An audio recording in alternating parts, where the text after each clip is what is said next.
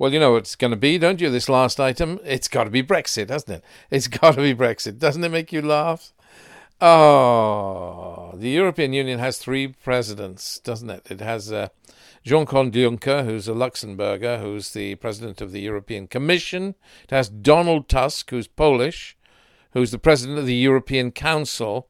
Now, you may not even understand these differences. And it has David Sassoli, who's Italian, who's president of the European Parliament.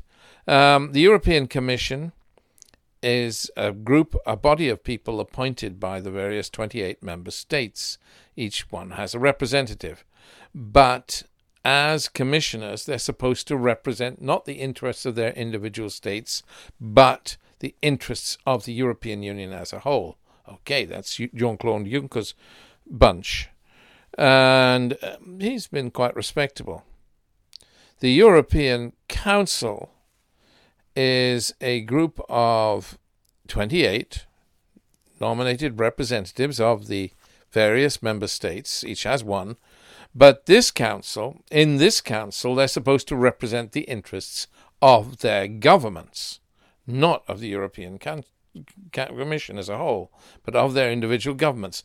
The president there is Donald Tusk. He's a Pole. And then there's the European Parliament, which has all the elected members for the elections to the European Union, the multitude of them, hundreds of people. And the president of the European Parliament is an Italian guy called David Sassoli. So, 3 European presidents. Juncker is kind of remaining neutral European Commission president because, well, he has to make up for the Luxembourg Prime Minister, who was so astonishingly rude, such a brute of a man, such a nasty piece of work. So some Luxembourger has to be respectable, and Juncker does that. And then you have the 2 other presidents, one playing good cop, one playing bad cop.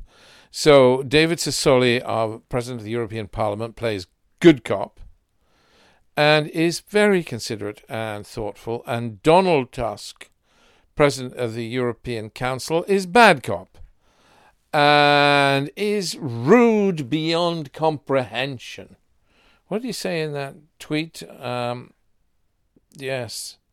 He said, what's at stake is not winning some stupid blame game. I mean, how rude. How rude. At stake is the future of Europe and the UK as well as the security of the interests of our people. This is a tweet addressed to Boris Johnson. You don't want a deal and you don't want an extension. You don't want to revoke. Quo vadis. Quo vadis is a famous Latin phrase. Where are you going? Quo vadis. God was supposed to have said it to Peter, St. Peter, when he was walking away from Rome, when he was supposed to be martyred. So God made him turn around and go and face his martyrdom. So, yes, quo vadis. Donald Tusk is saying to Boris Johnson, quo vadis. Turn around, go face your martyrdom. And what's his martyrdom in Donald Tusk's eyes? It's a no-deal Brexit. Actually, no-deal Brexit, the only thing can save Boris Johnson. Well, I mean, given it's his stance, isn't it? But rude Donald Tusk. Compare him to the thoughtful and really very dignified Italian president of the European Parliament, David Sassoli, who said he gave a beautiful interview on British television, and he was in Italian, but it was translated, and he said one of the many beautiful things he said. I would have thought, this is Sassoli said this. I'm quoting. I would have thought that 30 years on from the collapse of the Berlin Wall, our destiny would not be to separate. What beautiful words. I would have thought that 30 years on from the collapse of the Berlin Wall, our destiny would not be to separate. Yeah, a dignified man. What a great man. A considerate and thoughtful man, trying to move things forward in a considered way.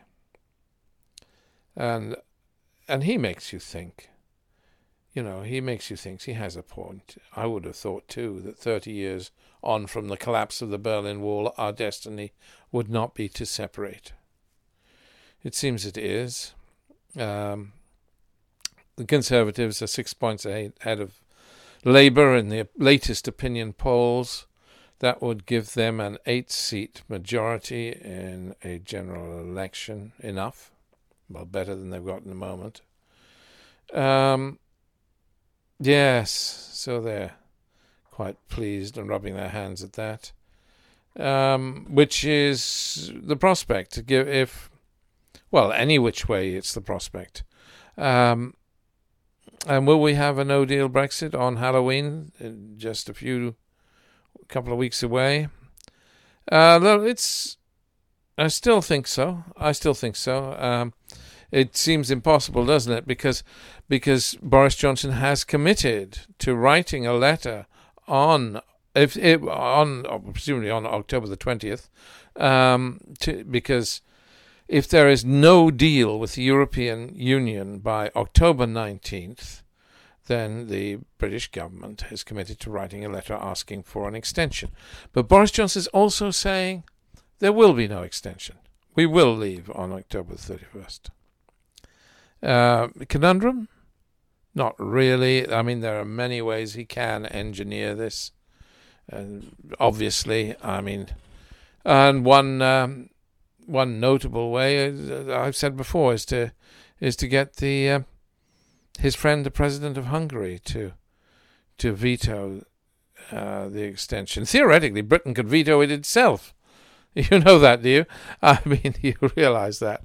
It only takes one member state, and it could be Britain, to veto the extension to a deal.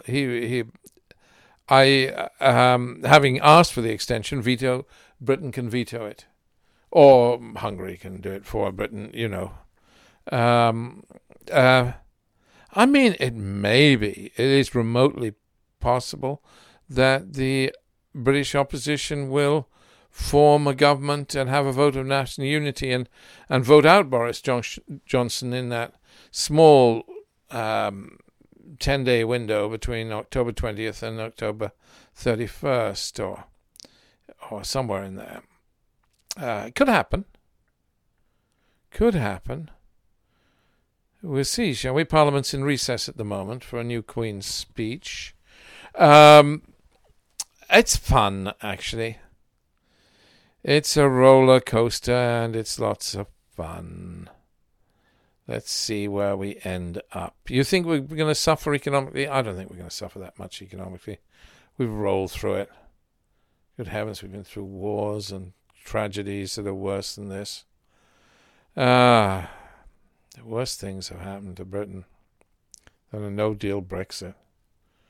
No, we'll survive. But President Sassoli of the European Parliament, that Italian, was right when he said, I would have thought that 30 years on from the collapse of the Berlin Wall, our destiny would not be to separate. It is really a sadness in so many ways that it has come to this. But, gosh, the shenanigans. Well, you have to smile, I guess, don't you? You can smile or weep. Anyway, and just good for the Middle East to know that that there are others in trouble, even back here in Britain. Okay. God bless you. That's enough for me from today. I mean, more than enough, really. All right. All the best. Signing off from Hala London Radio. God bless.